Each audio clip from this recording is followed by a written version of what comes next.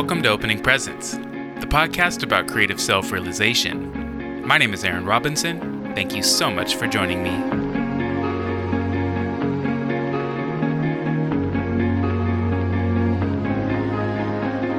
In today's episode, I sit down with Chan and Margot from Portland's very own Best Friend Juice Bar and Cafe, located at 2832 Southeast Gladstone Street. In this conversation, we discuss finding spiritual practice, gaining self-awareness through hardship, and building a business from the ground up with your significant other.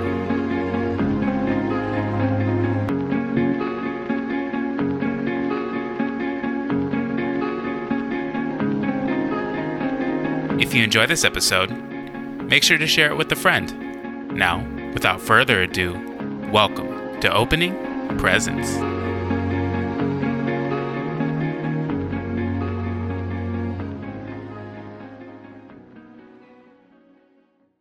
Welcome to Opening Presents. My name is Aaron Robinson. I am very, very happy to have these two beautiful people on today. I would like to introduce you, Margot and Chan of Best Friend Juice Bar and Cafe. I had to get I'm looking over at the sign. Hello. How are you guys? That's just the business name. Yeah, the business name, and you guys have many other gifts, and creating health for the city of Portland is one of those things. I think Margot and I bonded over being healers. There are always people who are mindlessly making things worse, and then there are people who are consciously trying to make things better. And we're healers, and we bonded over food and fruits and smoothies. That's beautiful. Yeah, it's nice to be able to offer healthy and nourishing options to the community and people of Portland. Hell yeah. So I do want to dive into Best Friend, but first I kind of want to give people like a background on like how Margot and I met, because I think it was 2018 at the Hoxton Hotel, and it was like a mental health awareness, like self-care panel discussion that was put on by Jason Sturgill, who illustrated your guys' logo, and Lisa Congdon was there, and my friend Steph Montoya was there, and it was actually the first time I had ever done any like public speaking on the topic of meditation and self-care and self-awareness. And I remember you were there and we met there, and I have since like gotten many juices from your juice truck, and I just wanted to lead with that, and what do you remember from those times, and then we can dive into your guys' story. Yeah, sounds great. I was just talking about that day to Chan a few days ago, actually. It was really great to attend that event. It was lovely that people got together to be able to offer that to the community, and I think it was a free event too. And I really enjoyed hearing people's perspectives on their own personal journeys with mental health, and it was cool to hear you speak because no one really ever talks about meditation in public.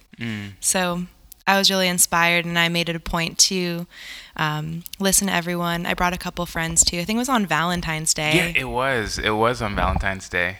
Self-care event. It was really lovely. Yeah.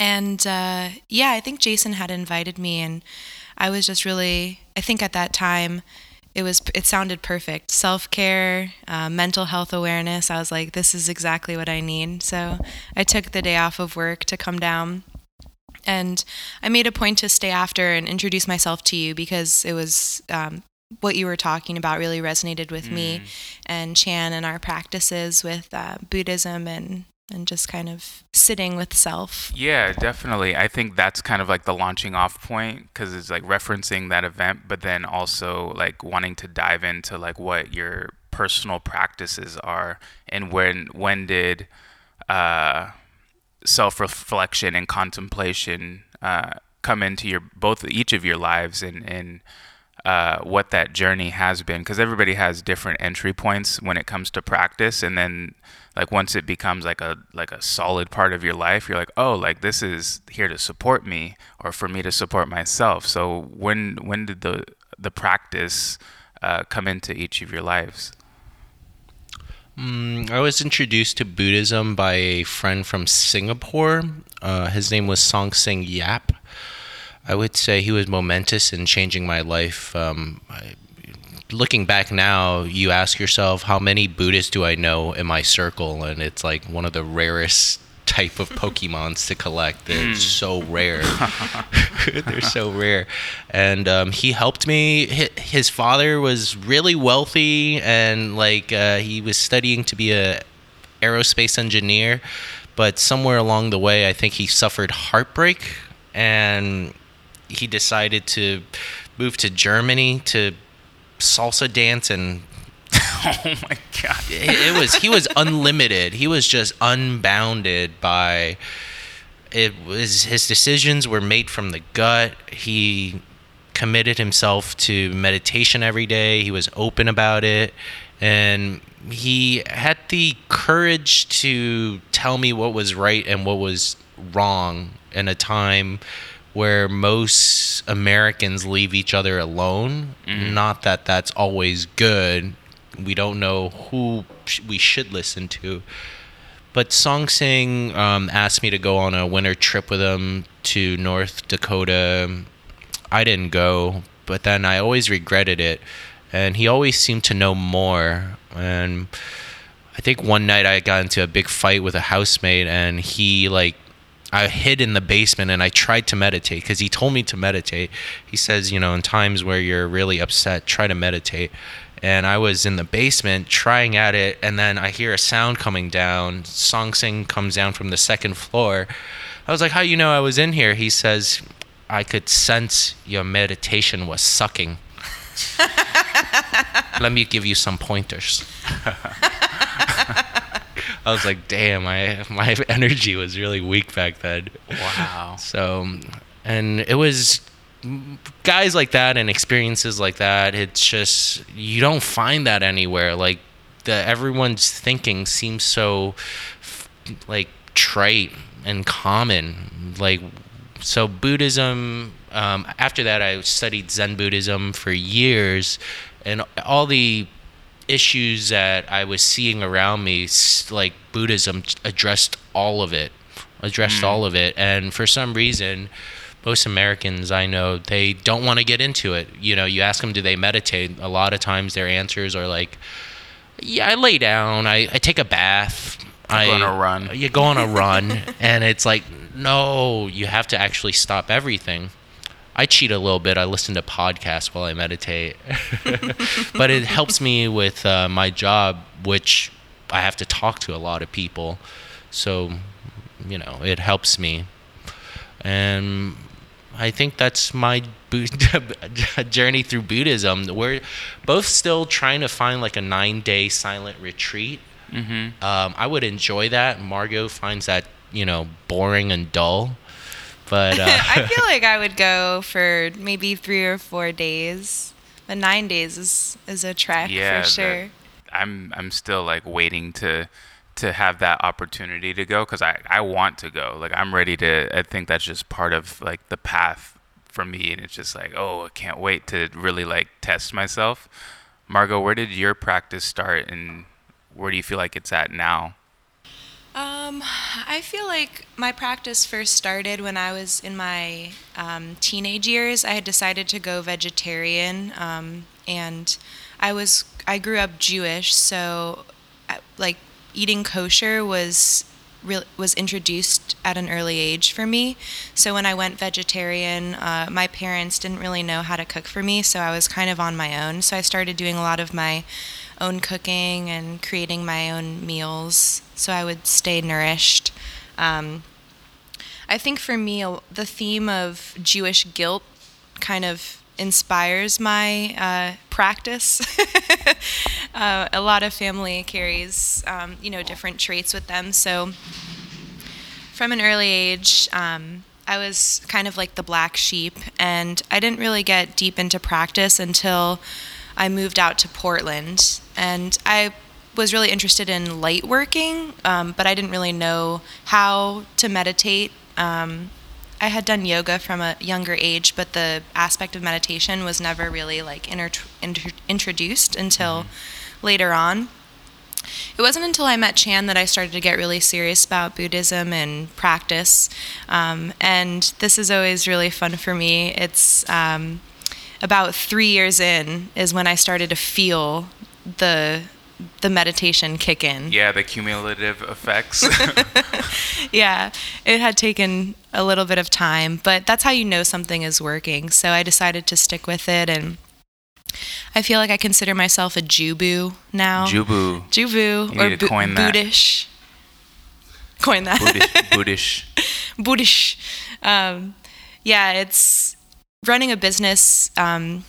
I think being okay with compromising and sacrificing, a lot of aspects of Buddhism kind of intermingle with sacrificing, and I think just sitting with self is the best thing one can do, but it's the hardest thing that we can do too. And 3 years ago, I lost a loved one, so that really was a hard point for me. So I decided to pursue light worker training courses, and that kind of overlapped with sitting with self has really helped me in a lot of aspects of my life. And now it's like I can't wake up a day without sitting. It's like it's very important, and just keeps me inspired, keeps me going, and gives me time to process. Like Chan said, we talk to a lot of people in our day-to-day jobs, so I think having that practice really helps keep me grounded and helps me write new material for like the woman that I want to be. Wow.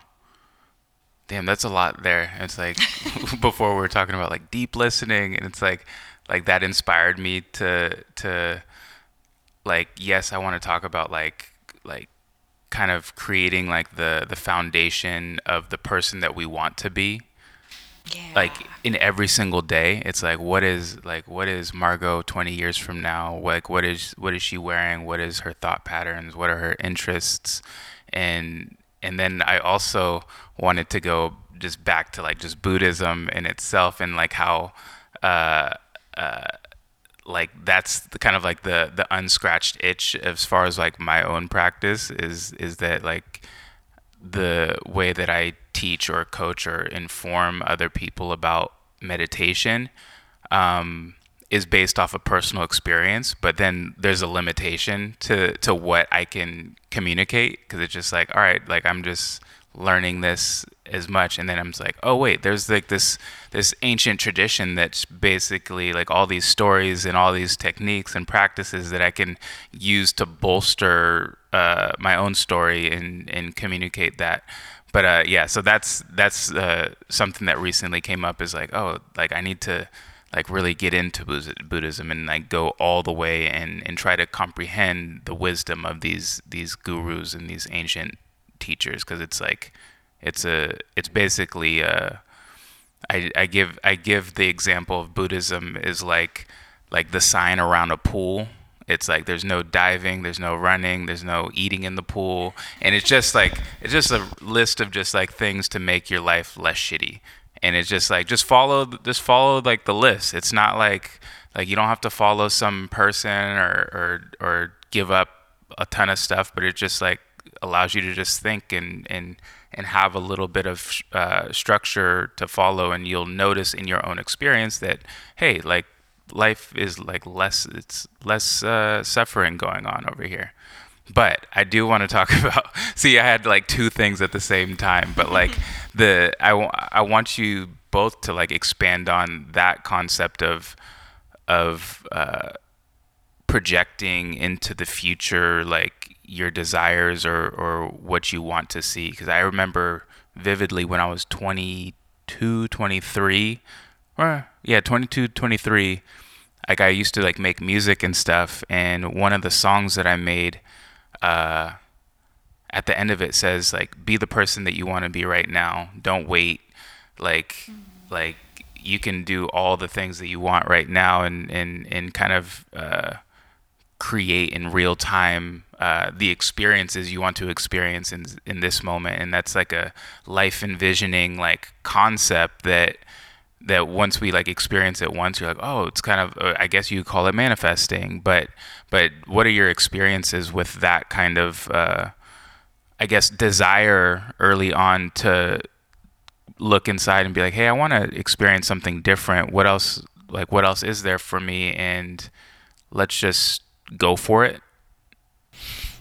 I think some of the things that meditation has opened me up to, was before I met Margot, my life, I just felt like I was a singular person. I was disconnected, and I could only be responsible for, my own actions. And I could see that a lot of people around us are at that stage where it's materialistic, and their life is only 70, 80 years long if they can make it. So with those sorts of, if that's your mindset, you are more apt to do things that are good for you short term. And I always think about, how does this system in America take care of old people? In Japan, they value older people and wisdom. But in America, what do? It's the coldest thing. You put them into a retirement home. You don't even let them stay at their own home and die peacefully. So a lot of what we do is, for me, I'll just tell you one of my secrets. Everything I'm doing is, the center of it is X, and X is the day I will die. The whole calculation of everything we're looking at is looking at it from the back end.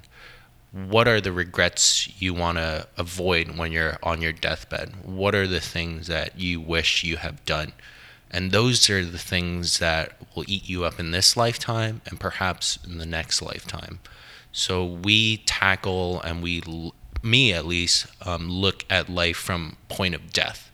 And sometimes the problem with that is the present moment is not so important to me, and that affects my interpersonal relationships with people. But the thing with me is, the people that have known me since I've been here, I haven't changed. Definitely moving forward, and people, they either don't want to, they sometimes project their rejection of your ideas onto you, and because they can't do it, so they don't do it. But then they try to cut me down. And what I've found out is, in the last 5 years of being in business, is those negative people, those haters, they disappear. You have to face yourself. So I'm myself all the time, so I better be okay with my actions. Yeah, so those are the themes of my life, because we were talking about using hate and how to change that energy to a creative energy. And so Yeah, for sure. What about you, Margot? For me, I feel like I'm the opposite of Chan. I very much value being in the moment, and I don't think that we can get these moments back. But I do agree with him in the sense that you only live one life, so you might as well make the best of it. I guess one of my secrets is, a few years ago, I had this discovery of looking at myself as I'm a beautiful being, but I'm also an awful being too. If you could see the good and the bad within you, then you're able to conquer more for some reason. For example, I work with a ton of equipment. So, for example, I have a juicer, and I used to be doing this for 5 years. I used to be really quick at cleaning the juicer, but now, since there's so many other tasks, I don't focus on the juicer. But by telling myself, "Hey, you're really not good at cleaning the juicer," that's okay.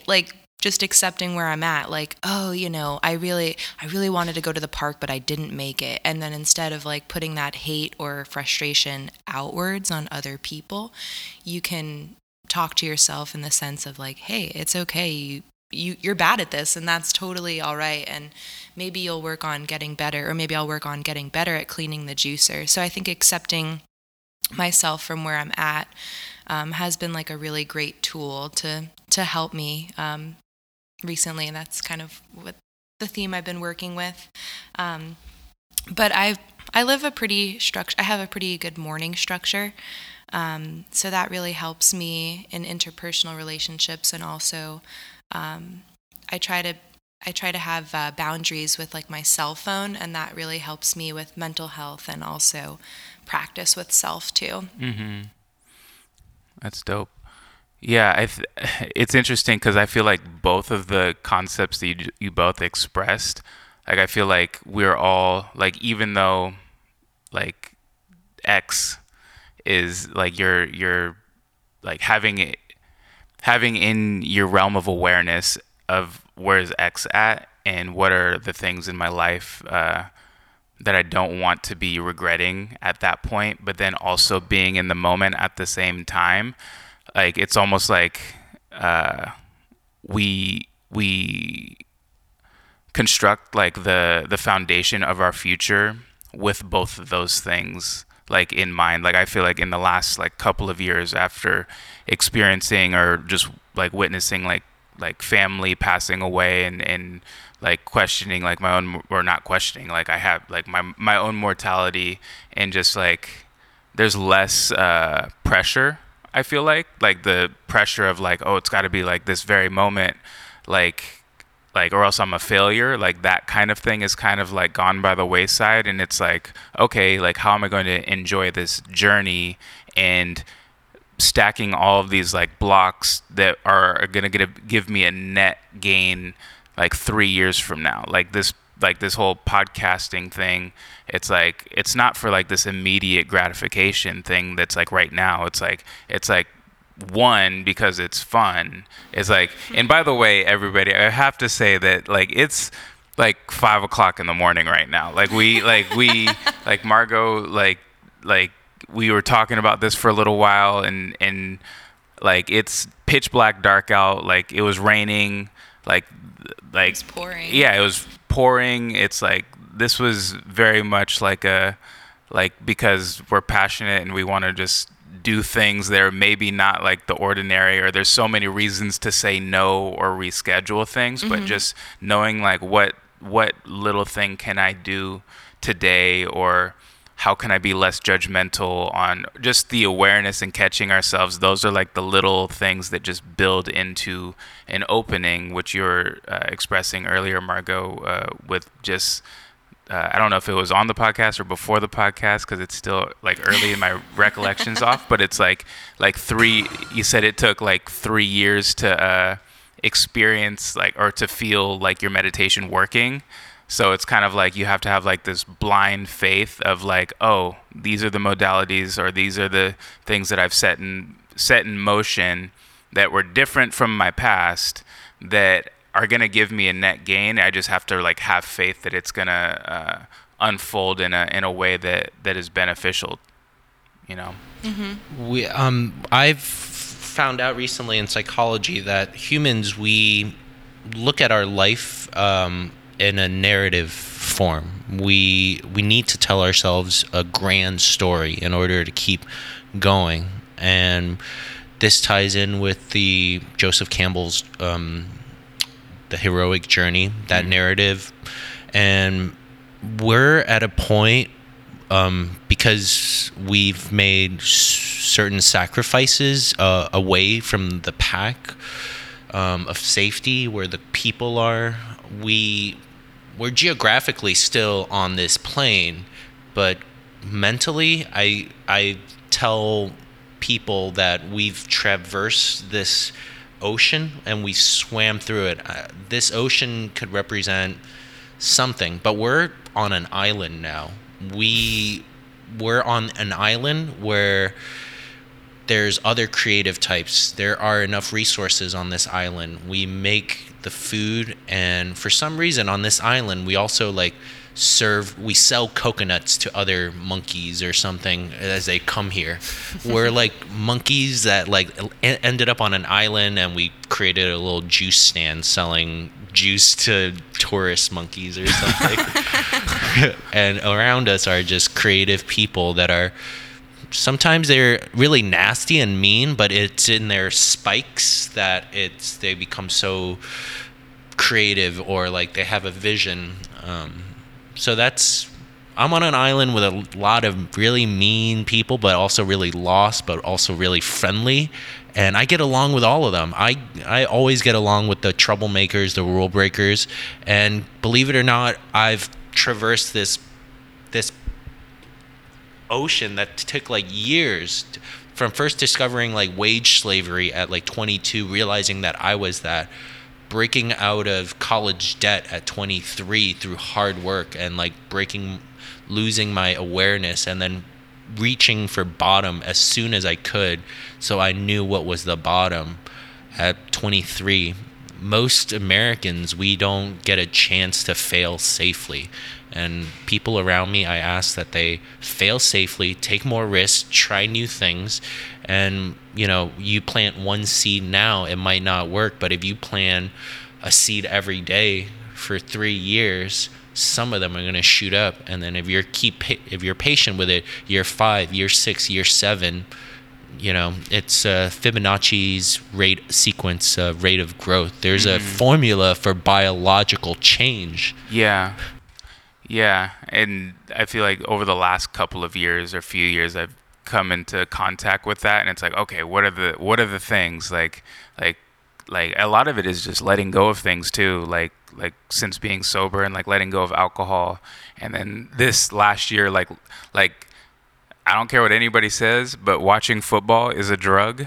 Like the attention of spending an entire Saturday at a bar or at home, just fixated on a bunch of like grown men running back and forth and like expressing themselves in the way that they do. But it's just like, you're just all day, and it's just like, oh, like that's a whole entire day that was dedicated to worshiping this sport god.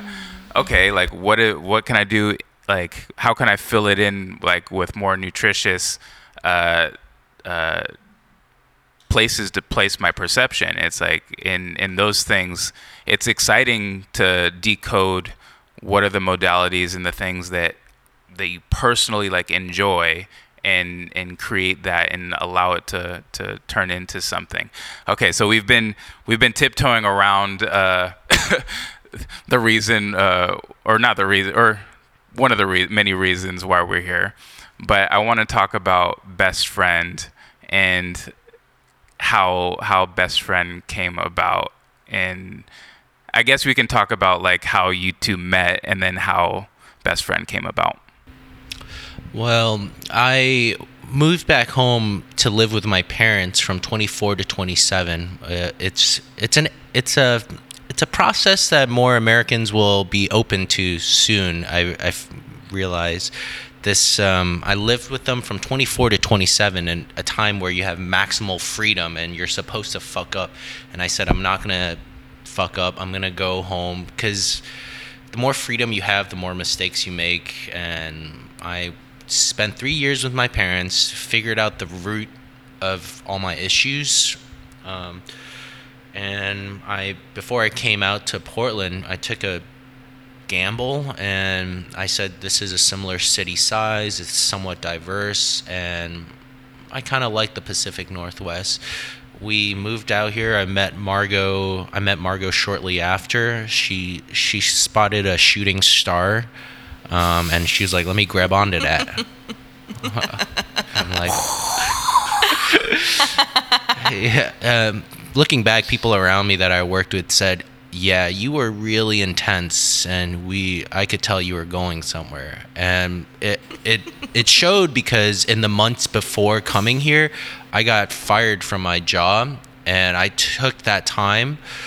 After getting fired, I had to go up to Washington Heights to dog sit for my friend. He had a black dog. We were in a Puerto Rican neighborhood. There's a Chinese guy like walking a dog at 4 a.m. You know, there's music all like at 4 a.m. People are getting drunk, but for some reason in the culture, they hate or are deathly afraid of black dogs. So like there's this Chinese guy up there in Harlem, and they're all avoiding me because I have this cute little black retriever named Kate. And during that time, like dog sitting, it was me and a dog, and I said, I'm not in my home, I'm in my friend's apartment. Figure it out, Chan. Like, what? You have to face your demons right now. You have a loving dog that's like, just walk me 4 or 5 times a day. But like, in that dark period, and I looked at all the things that I was willingly hiding from myself, and I said, you're gonna have the courage to look at all of these things, because getting fired sucks and it's very painful. So that was when I started looking at financial independence, early retirement, wealth generation. Wealth as it's not a zero-sum game. It's you can create it from offering value to people. So the amount of like cramming that I did in those 10 days brought me here to Portland, and I met Margot at a coffee shop. We worked our asses off. I saved up $14K to get into the food cart game, and that took me about a year. And also before I came, I asked God, I said, I will run as hard as you want me to run, but you must protect me from the falling mentally or physically into these dark places. I don't want to go there again. And he blessed me with Margot, so my mental and my psychic was fine, and I kept running. I asked Margot to join me in the business because she was a go-getter, and in the first 2 years I just came to discover she was such a rich, well-developed person that had so many things going on for her that I lacked, like being kind to others. So she rounded a lot of who I am out, and I rounded a lot of aspects of her out. She's nice to people, but I'm like cynical and mean. So I really like her sense of innocence and naivete, but it's not dumb. It's a willingness to be shocked from the mysteries of life, and I think that takes a lot of courage to be nice. And wow, that was beautiful. Wow. So I want to give Margot's take on the origins of your relationship and how that culminated into best friend. Thanks, Chan. Thanks, Aaron.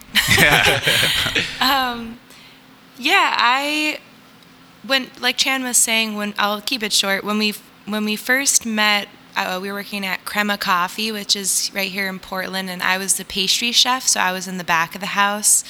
And then Chan started, and he was a barista, so he was in the front of the house. So we had different quarters, but all the baristas had to walk through the back of the house to get to their shift. And I just remember the first day seeing him like walking down, and I was like, oh man, I was like a tall Chinese dude from New York. she literally said, "Hey, puppy, come over here." Really? "Puppy, come here. Let me see that." Really? That is hilarious. I didn't say that. Oh wow. Yeah, it was really interesting because we were at different points in our life. I was monogamous for most of my life, but I had just tried out being poly, and it really didn't work for me and kind of wrecked me. So I took a couple years after my first big relationship to just kind of be alone. So that gave me a lot of time to process, figure out what I wanted to do in life. I came out here to Portland in 2012 with the idea of starting my own tea house. That was the first dream for me. I wanted to have a house where I would live at the bottom floor, and then upstairs would be the tea house, or vice versa. So that was my intention. And around that time, I was open to starting to date again, and I had met Chan at work, and it was really fascinating because he was at a point in his life where he told me he stopped pursuing women and just wanted to be pursued. And that was kind of the opposite for me. I had always been pursued, but then at this point I was like interested in pursuing men. So I'd asked him out to a Flying Lotus concert, and then we bonded over being fans of hip hop and rap.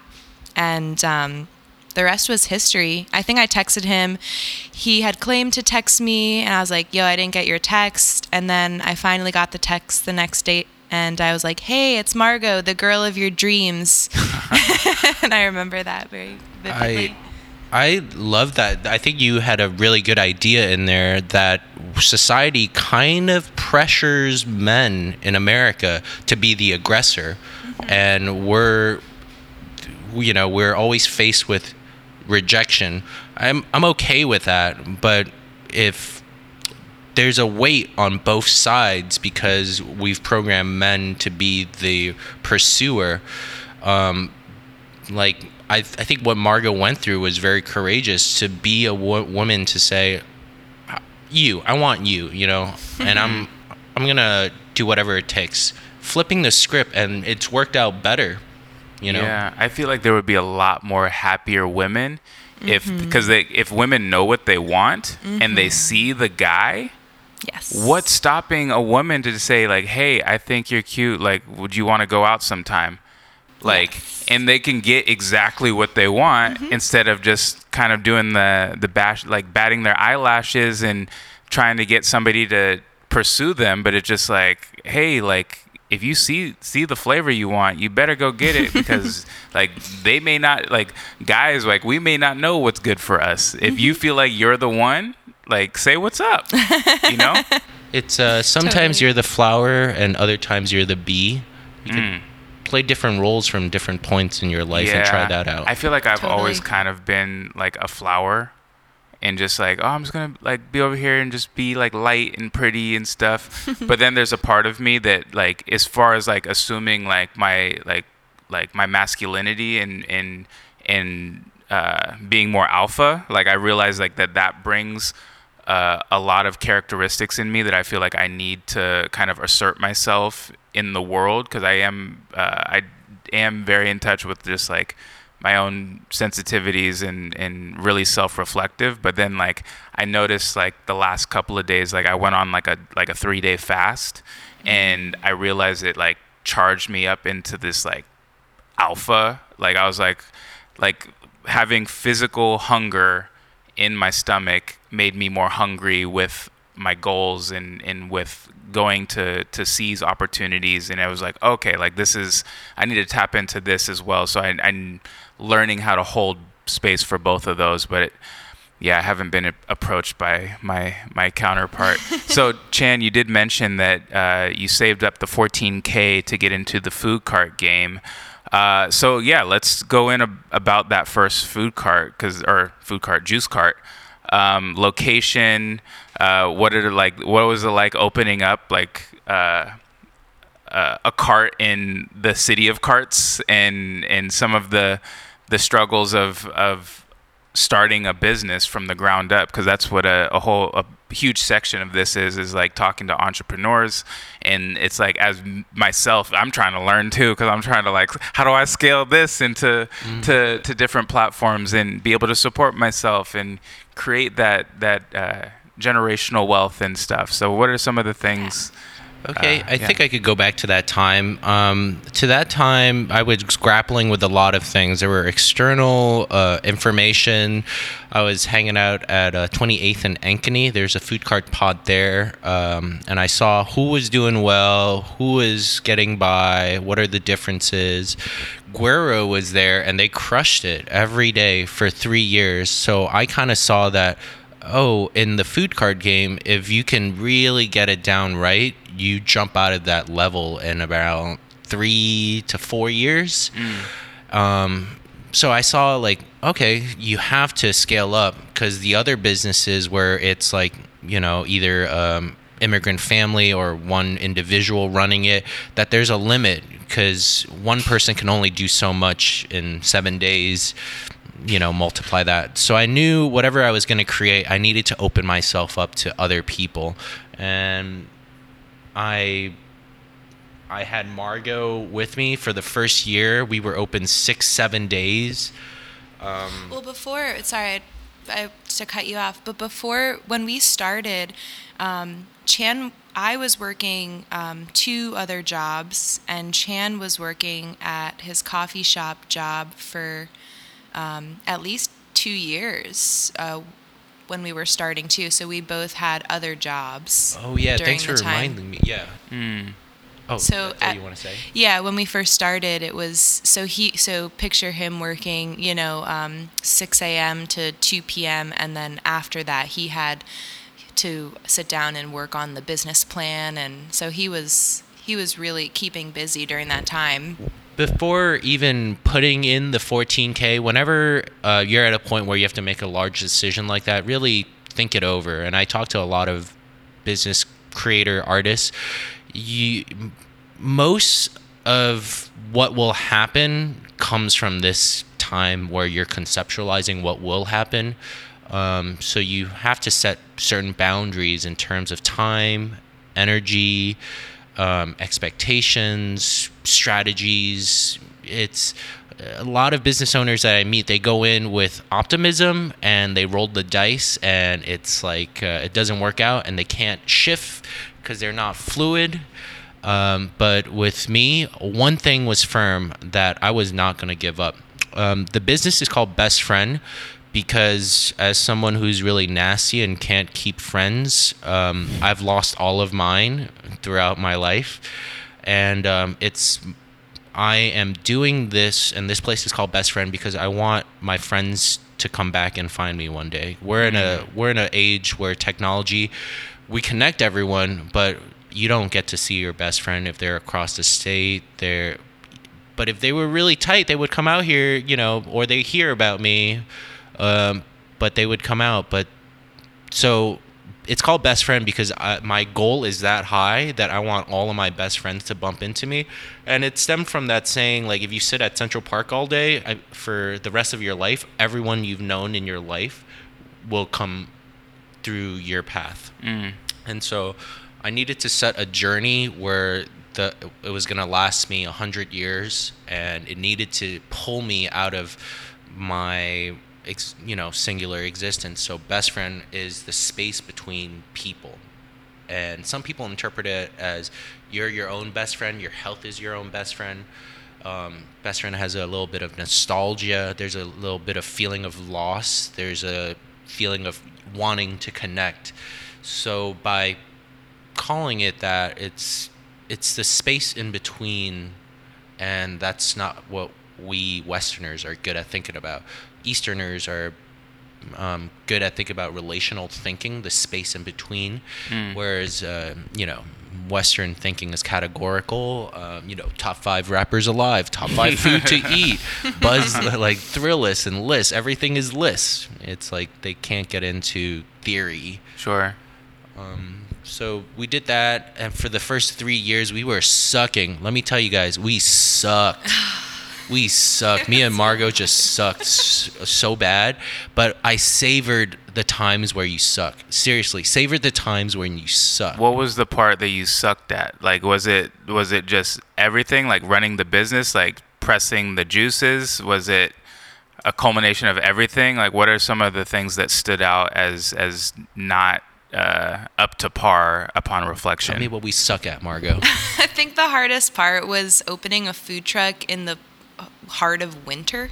Like, that was really hard because Chan's introverted, I'm extroverted, and we were really putting ourselves out there every day. We were opening up at like 7 a.m. in the winter for something that, you wouldn't even know would work, but with the mentality like, hey, I'm not going to give up. So we would have on Division Street maybe 100 people that walk by, maybe less every day, and all we were doing was just waving, hello. So it was just, it was really, we put out a lot of energy to not get so much in return in that instant gratification, like during that time.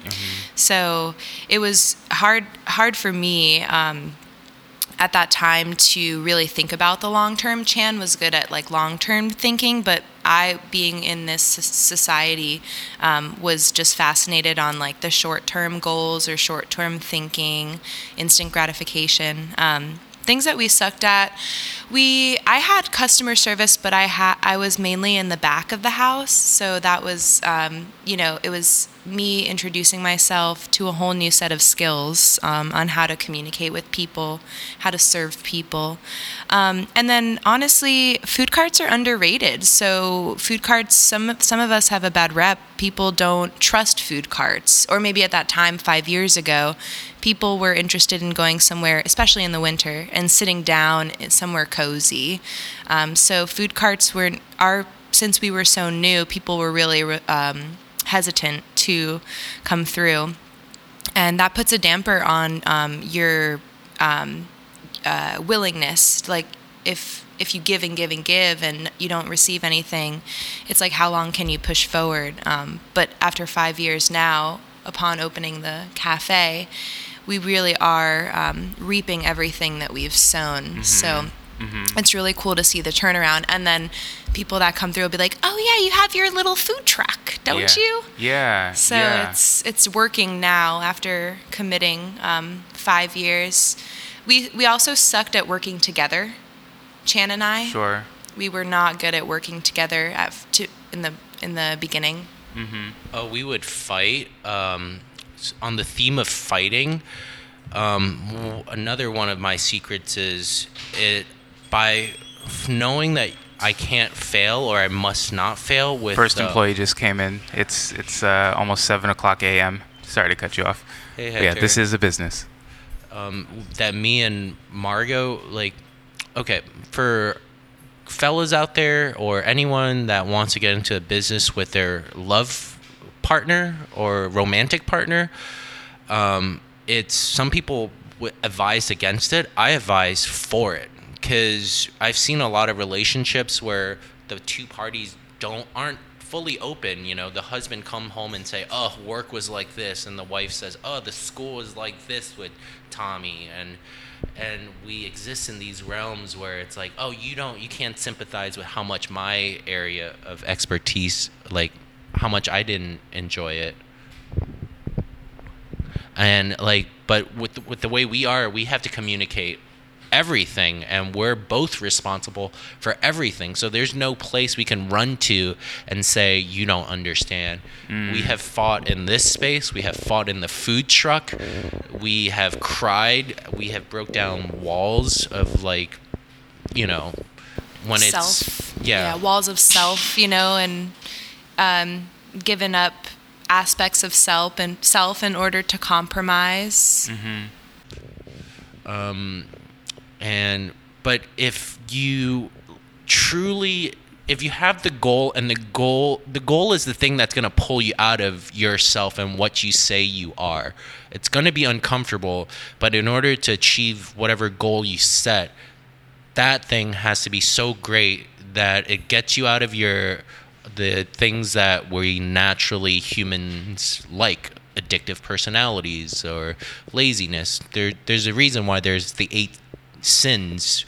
Those are natural things, imbalances in humans. And throw in cognitive bias. We're so damn flawed that, like, if you don't have a singular goal, you'll never achieve that thing. But having that singular goal, you will achieve that thing, but you will unfortunately sacrifice a lot of other things along the way. Yeah. Margot, when did you start to see, like, the business change, or like when the food cart started to gain momentum? Were there any signifying factors that, like, let you know that, like, hey, like, we have something here in that journey into opening your first brick and mortar? Yeah, I think having just faith in self, and like Chan was saying, faith in a goal. I think that's what a lot of people lack in America. Like, people think faith has to be religious, but I think it's having trust in, like, the universe's plans for you, and also just trusting in self. I would say after maybe the third summer, we started to see, because that's like the make it or break it point, right? So it's like after the third summer, we started to see some momentum and that people were actually accepting us in the community. And that was a really great turning point. And then around 4 years in, we saw how summer treated us, and we saw how many people were attracted to Best Friend and attracted to work at Best Friend too. So that gave us more faith that the business could potentially work on its own. And then around this time last year, maybe a little bit earlier. Don't forget to tell them that we went to the East Coast and yeah. Combined our families alliance. The Chinese in New York and the Jews in Florida. We made a pact that we're gonna support. Oh, wait, both like a family pack? Like, yeah. Oy vey, right? Oy vey. What? Oy vey. Wait, what went into that? It was just a symbolic gesture where we went to New York and I got my parents' approval. I'm like, Mom, this is the woman, that I'm gonna be with. And then we went all the way down to Florida to do the same, where Margot said, Mom, this is the woman I'm gonna be with.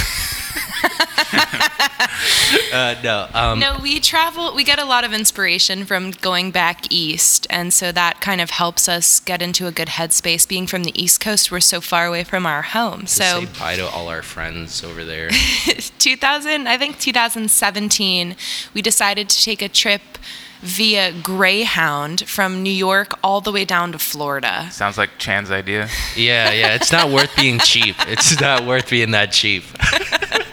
Wow.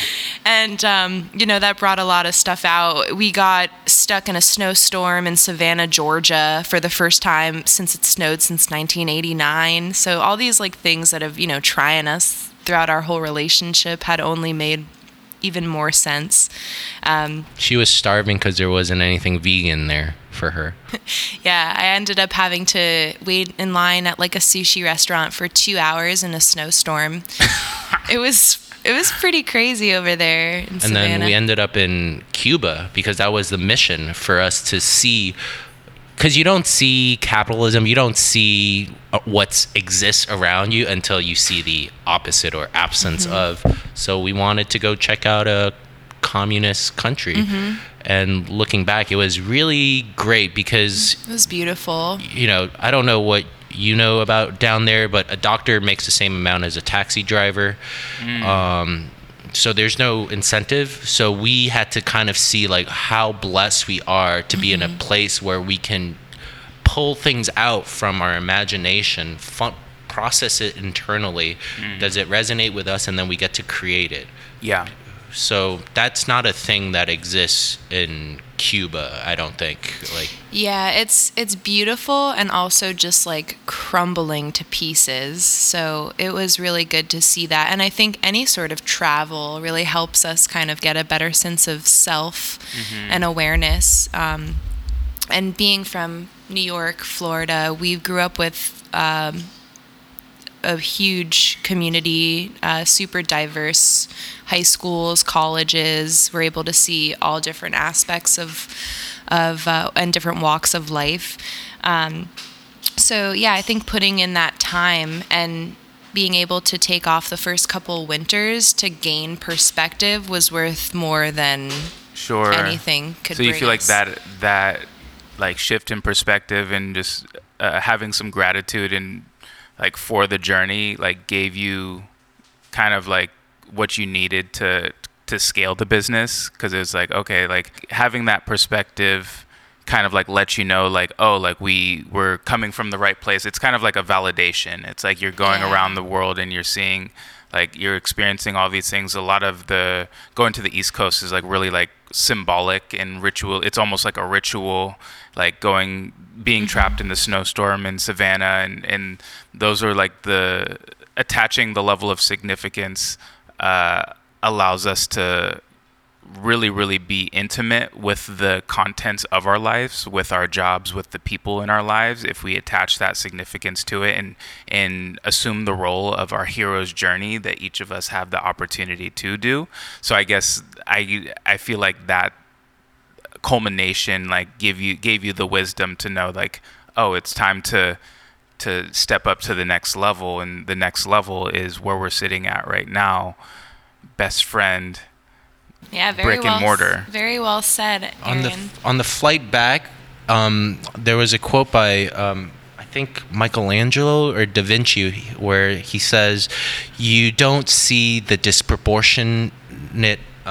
You don't see how your work is disproportionate. Like the ratios aren't looking right until you step really far away. We had to step so far away in Cuba, and then to design, I had to be down there to design the menu. And when I took that time to design the cohesive menu in Havana, that was 3 years of me saying, what does the customer see? What do they want more of? What should I put in here? What are we willing to do? What does the space allow us? So the menu went through so many different filters. We're filtering this thing until, like, what is the best thing? And then we got to our menu, and when we finally created our menu, I think our business doubled that year, because I always knew it, people don't like handwritten chalkboard, like they like some sort of cohesiveness. And then year 4, I think in the winter, I realized, like, hey, in Portland, there's a limit to how much food carts do, because if the weather's crummy, people aren't going to come out. And you could affect that a little bit with delivery. You could affect that with, like, anything new. You can make compromises, but you can't really change people's behavior and come out and come see you. So I just realized, like, hey, if I'm doing this again in the 5th year, it's going to be the same. Like, if I don't take a risk right now and create something more stable, more secure come next winter, it's like we're just doing this like the first 3-4 years again, and our life was not going to jump to the next level. And so last winter we started saving up and planning for this. What is the location, just for everybody that's listening right now? So we are in Portland. We're in Southeast Portland, Oregon. We are in the Creston Kenilworth neighborhood, and we are sitting in Best Friend Cafe. It's a corner spot located on 28th Place and Gladstone Street. Wonderful. Yeah, this location is so prime too, like how it just like opens up. It's kind of just like it's welcoming. It's like it's on the corner. It's basically like your arms are open, like ready to like receive a hug as like a brick and mortar. Aww. But during these times, it's like, what is it like to open up this brand new space that you put so much time, energy, like money into, and like being so particular to get every single detail right, and then it's like the world shuts down like in between it all, and it's like what have you learned from the ever-changing circumstances, in which I feel like you have practices that enable you to have a perspective of gratitude and just not being attached to any of these ever-changing circumstances. That's a great question. When we first planned the layout, Chan designed the space, we had a little, we touched as much, we got our hands dirty as much as possible. So that's the space that you see. I painted all the chairs. We wanted to bring an East Coast vibe of bright colors, like beachy feel. And we wanted to create just a place of positivity where people, like you said, can come, enjoy the space, and keep it open. We like to stand out. We're definitely the black sheep of our families, so we like to provide that unique and close, intimate experience for folks. This whole time has really been a great learning experience for both of us. We couldn't have planned opening, at a better time. And we opened in COVID, and she said we could not open at a better time. Because if we didn't have this cafe like during this time, I don't know like how we would have turned out just running a food truck, So I am really grateful that we decided to move forward with moving into a brick and mortar. We've had to shift a lot of our perception, and I think being, like you said, just being open and being grateful for anybody that walks through our doors. We treat each other, our staff, and our customers the same, all with respect, like we would for ourselves. So it's been a really great learning experience with staying calm, and also just kind of seeing what people do in these chaotic times, how they nourish themselves, and how they utilize our space. And I think that brings me the most joy is sending a drink carrier full of great juices and wellness shots to people so they can enjoy Best Friend in the comfort of their own home. So luckily we were set up on the delivery tablets, so that's been helping us out a lot.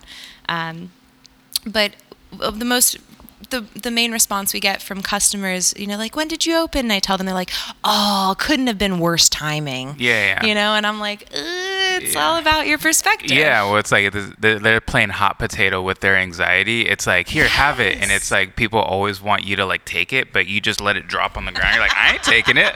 I'm not carrying that. Like somebody, like before the election, like I was walking with a friend, and this like older woman like stopped, and like they were neighbors or whatever, and like this older woman like looked at me and was like, are you scared? Aren't you scared? And I looked at her, I was like, no. Like, what do I have to be scared of? Like, I'm not afraid right now.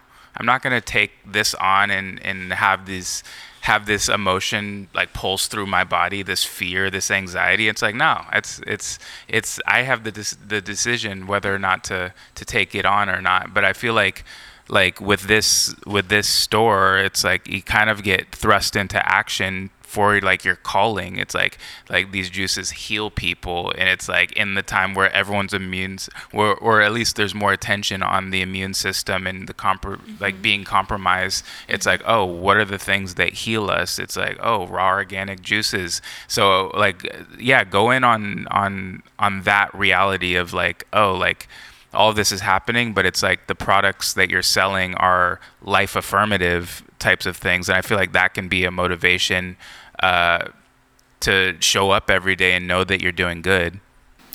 Yeah, that's very well said. It is, I think, again, about the perspective too, because people will treat juice as like, oh, I'm just being healthy for this one moment, and then I mean, a lot of our society and culture is built on like even going back to dating, like when you go on a date with someone, hey, let's meet at a bar, I'll meet you at a bar. Yep.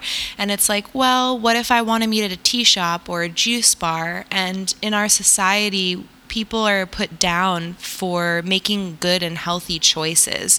If you decide, like you said, to quit drinking, like for me too, I've been sober from alcohol for about 5 years. I lost a lot of friends, and people just didn't understand why I made that choice. Why are you being healthy? You only live once. So it's like, do you want to live longer, or do you want to live for a shorter period of time with like unhealthy organs or whatever it may be for self? But people really enjoy drinking good greens, good juice. It's really hard to push that as a product. Even I think during this time, a struggle I'll admit that I have is with social media, like just blasting people like, hey, you need this. This is what you want for your body. But I don't want to be responsible for telling anybody how to live. I just can only be there as a good advocate for boosting one's health. So we have the menu. We try to encourage people, hey, stock up. We don't do cold press. We do fresh pressed. So we believe after juice sits for over an hour, the nutrients end up dying. So that's why we prefer the fresh pressed. But yeah, we offer so much stuff for people to be able to utilize, drink right on the spot, or take home and enjoy later on, like the snacks aspect. But it's definitely been an interesting time because I like to promote, and I think being face to face with the customer is way more effective than having like that online presence, even though it does help.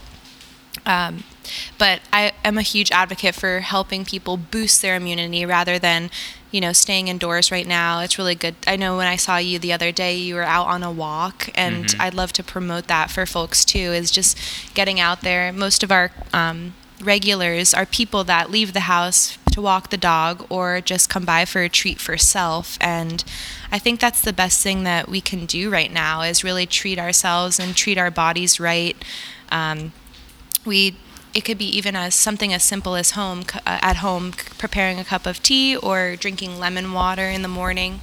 Just certain aspects I wish I could share with everybody. But yeah, the platform can only help so much. Yeah, I feel like this is like a very like cut and dry, like proactive way for health. It's just like, oh, like these juices like nutritious, like for the gut, for the heart, for the lungs, for the blood. Like it's very like cut and dry, but it's like it's not like the most obvious type of thing. Rather than like reactionary type of modalities, which I see vaccine like, but just there's so many things that we can do that we that are all around us. There's tons of solutions around us that we can start taking accountability for our own health and our own, in the power of our own decisions and our own choices. And Chan, would you like to expand upon that concept? I think for me, the fruits or the juices and the coffee that's not what we really sell. I think we sell connection. That's what we really sell. We, the food products, someone comes in for coffee, we do oatmeal. Like, I know it's deemed healthy, but that's never what I'm envisioning that I sell to people. It's every time someone comes in, it's what are they really asking for? And we play this game, like what is it that this person needs, and it forces us to pay attention and listen and give them something. And if it's just the juice, great, and that's an exchange I'm okay with. But the really meaningful exchange, in my opinion, are like deeper things. If you can say a couple words that can prevent this person you're talking to from killing themselves or falling further into depression, or like every interaction, I could bring so much more life to everything around me, and to be the nucleus of life and resonate outward rather than be a passive consumer that this country makes you to be, helpless, vulnerable. We are going forward by writing our own narrative, and it's one of the ways to prevent us from this neurological attack on our psyche right now. Yeah, and speaking on like this like growth and expansion, I did try all the snacks you gave me. Aww. So I want to talk about the expansion of this passion project from your relationship to juice cart to brick and mortar, but then another expression of your mission is Margalaxy. And what is Margalaxy? Margalaxy is a superfood snack company. So I wanted to create healthy snacks, healthy food that prevent people from getting hangry. I feel like being a busybody myself, I worked in so many bakeries and a lot of kitchens where I would start my shift at 4 a.m. and I wouldn't take a break until about 1 or 2 p.m. when I was off. I didn't eat anything for most of the day, and if I did, it would happen to be like a donut or leftover piece or something. That was not good for me. So with Margalaxy, it's my way of giving back to everybody that just wants to eat on the go. It's really important to keep yourself nourished. When we get hangry, we get into bad headspaces and make bad decisions, or take out frustration or anger on other folks, like you said, hot potato. So the snacks are just designed to help people nourish themselves when they need a little pick-me-up, and there's no added sugar. It's all free of cane sugar, packed with superfoods. It's got the chia seeds that boost omegas. It's got the flax meal, which is really good for help aiding digestion. So I like to sneak that in there. And the cacao powder, which is really good at raising levels of serotonin, making us more happy. A lot of the stuff on the market is just in boxes, and if it's on the shelf, it most likely has preservatives in them. So I see it as when you go grocery shopping, try to shop in the most fresh fruit and veggies aisle, because if the box items have preservatives, then that most likely you'll get the preservatives into your body as well.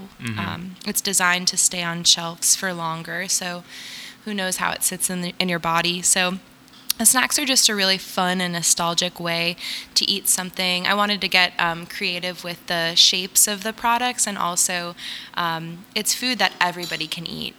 Elderly folks, regular people, people with dietary issues, people that are sick, and also kids. Yeah. So that was my intention. And just making it accessible for folks is my intention as well. Hell yeah. I broke my fast with the granola, and oh my gosh, like the granola is so good. Like it's so good. Like that's like for me, just like envisioning like, oh, like that's like the one that you like sell to like Trader Joe's and they give you a boatload of money and stuff. And like literally it's amazing. But like on Mark Galaxy and seeing it blossom as its own expression based off of the foundation that you've set with Best Friend already, it's just great to have examples for people that are like starting from the ground up, and there's a way, and it's about sharing your story to like illuminate like that process for other people, because there's plenty of people that have the idea about things, about whatever thing that they're doing, but I think a lot of the times like the story in their head takes precedent over the actual articulation of the story. It's like, no, like you can come in here and like Chan and Margot will like tell you like what they did to do it if you're interested in doing that. And I think that needs to be more of a thing, because people feel like we have to do everything on our own. And I don't think anybody's willing to take like the necessary steps as far as like the self-reflection to know your why, and to dig deep in from a place of like unhappiness. Okay, how do I find stillness? How do I find contentment within myself? And then following those natural processes of, okay, like you built the cart, built the brick and mortar, but then to see other things that are in line with you, that doesn't have to be just the one space, but it's still like connected to it, but it's a completely different thing. So it's always great to, and I'm grateful to have like that example that you guys set. And I know this podcast, like we kind of hop around, but it's like this conversation could literally go for like 12 hours, because it's like I want to like dive deeper into like Buddhism and personal practice. And when you guys dropped off the Mark Galaxy snacks with me a couple days ago, it's like we talked for like 30 minutes, but it was like the most potent, just like direct injection of consciousness that I've had in a long time. But yeah, like you do have a business to open, so I'm trying to be mindful of just that. To correct you, Mark Galaxy was actually created before Best Friend. Really? In the beginning, I told Margot, I said, I think you got laid off from Back to Eden or something. She was crying going to work at 3 a.m. It's not worth it. Yeah, he helped me get out of that. I was riding my bike at 3:30 a.m. to meet my shift every morning at Back to Eden, and would work until like 1 p.m. without a break. And so Chan was like adamant. He's like, "Don't worry, babe. Like, I'll save you. I'll help you get out of this." And that was like, just gold for me to hear someone encouraging me and like encouraging my abilities, and knowing that like I have potential to get out of a job where I was really unhappy at. But I think I told you, I said, do whatever you need to do. Like I asked her, if there's one food product you don't mind making for the rest of your life, what would it be? And she said it was the Moon Bar. I knew that was a short-term answer, but I'm like, okay, that's fine. And I said, babe, like I will pay for all your expenses. I was working at Crema, making a good amount of money, but I work there brought money back, helped pay for Margot's lifestyle, helped pay for Mar Galaxy, helped pay for the material, and it's something I'm so proud of doing, to just get her to this point now where she's still making stuff. Like, I personally don't have the skill or patience or kindness to make the stuff she makes, but I have the willingness to give, support her in her endeavors, and I'm super proud of her. More people look up to her, and more people think she owns Best Friend, and I'm totally okay with it. I'm totally okay with it. Like, we're in an age where business owners have to be nice and cool and approachable. Yeah, I'm the surly, nasty person. Just keep me in the back. Best dishwasher in town? Yeah, best dishwasher in town. Number one prep cook. Yeah, the synchronicity of Mar Galaxy and Best Friend does really go hand in hand, and I think being patient is my best attribute right now, because you can't force people to eat healthy. Sure. And hopefully this time will help awaken people to choose health rather than put their health into someone else's hands. Yeah, I think when you're committed to something that's not predicated on the participation of others, like obviously like running a business, but pushing health and wellness and sharing your passions to heal others and express yourself authentically, like that's not dependent on somebody else like receiving it. Like at some point it is, and that's like there's capitalism and all that kind of stuff, but it's like even with like meditation, it's like I'm gonna keep showing up. Like it's whatever it clicks for you to show up for yourself and participate with me, because I can help you, like guide you to your own practice, then that's the place where we'll meet. But it's like I already know there's like plenty of people that like I'm visible to, but it's like they're not coming around for like another 3 or 4 years, and I'm cool with it, because like I'm gonna be here regardless. I need to find the people that are ready right now, and instead of like latching myself to the approval of the people that I have proximity with but just aren't ready yet, or haven't experienced that deep trauma that ushers them to the front door of the Dharma. But Totally. Yeah. I can relate, and I know Chan can too, because we have people that in the past, it's like you have to be ready. You have to really want and desire that. Yeah. Or, want to make that change. Yeah. Awesome. Well, this is amazing. Thank you so much for having me here. And Thank you. Yeah, where can people find you both on the interwebs? You can find us on Instagram or Facebook. We're at Best Friend PDX and at Mar Galaxy Snacks. And you can always come find us in person at the cafe. Chan, he runs business consultation classes, so you can email him. My Instagram handle is at WongChanWei, WONGCHANWAI. And this January, starting the new year, I'm going further deeper into this same thing we've been doing, which is expanding awareness. And I'm doing a workshop helping artists and food creators, like myself and Margot, who have been on this journey, to fully do it on their own. Yeah. Fully live their dream. I might have to check in on that one. Oh, yeah. Please come. Please do. Awesome. Well, thank you, Margot. Thank you, Chan. And thank you all for listening to Opening Presents.